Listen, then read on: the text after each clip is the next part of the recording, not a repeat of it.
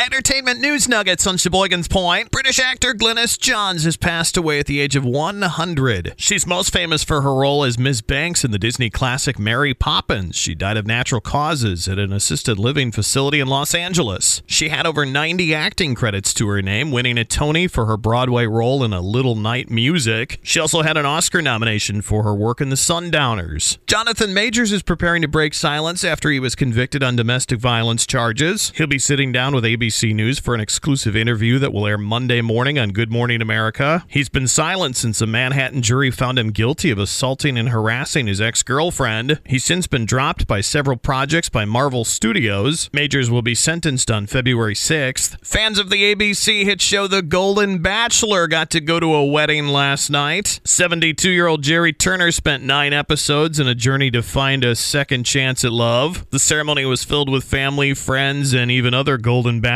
contestants. The 2-hour Golden Bachelor wedding slated to start streaming on Hulu, Disney Plus, and other platforms today. Joe Jonas is moving on following his divorce. This week he was seen in Cabo San Lucas and Aspen, Colorado with model Stormy Bree. Jonas and Sophie Turner divorced back in September after 4 years of marriage and 2 children. And Christina Aguilera is postponing some of her Las Vegas residency shows. She's come down with what she called the New Year flu and had to reschedule her shows for this weekend. She said she's proud of her residency show and can't wait to be back on stage. Entertainment news nuggets on Sheboygan's Point.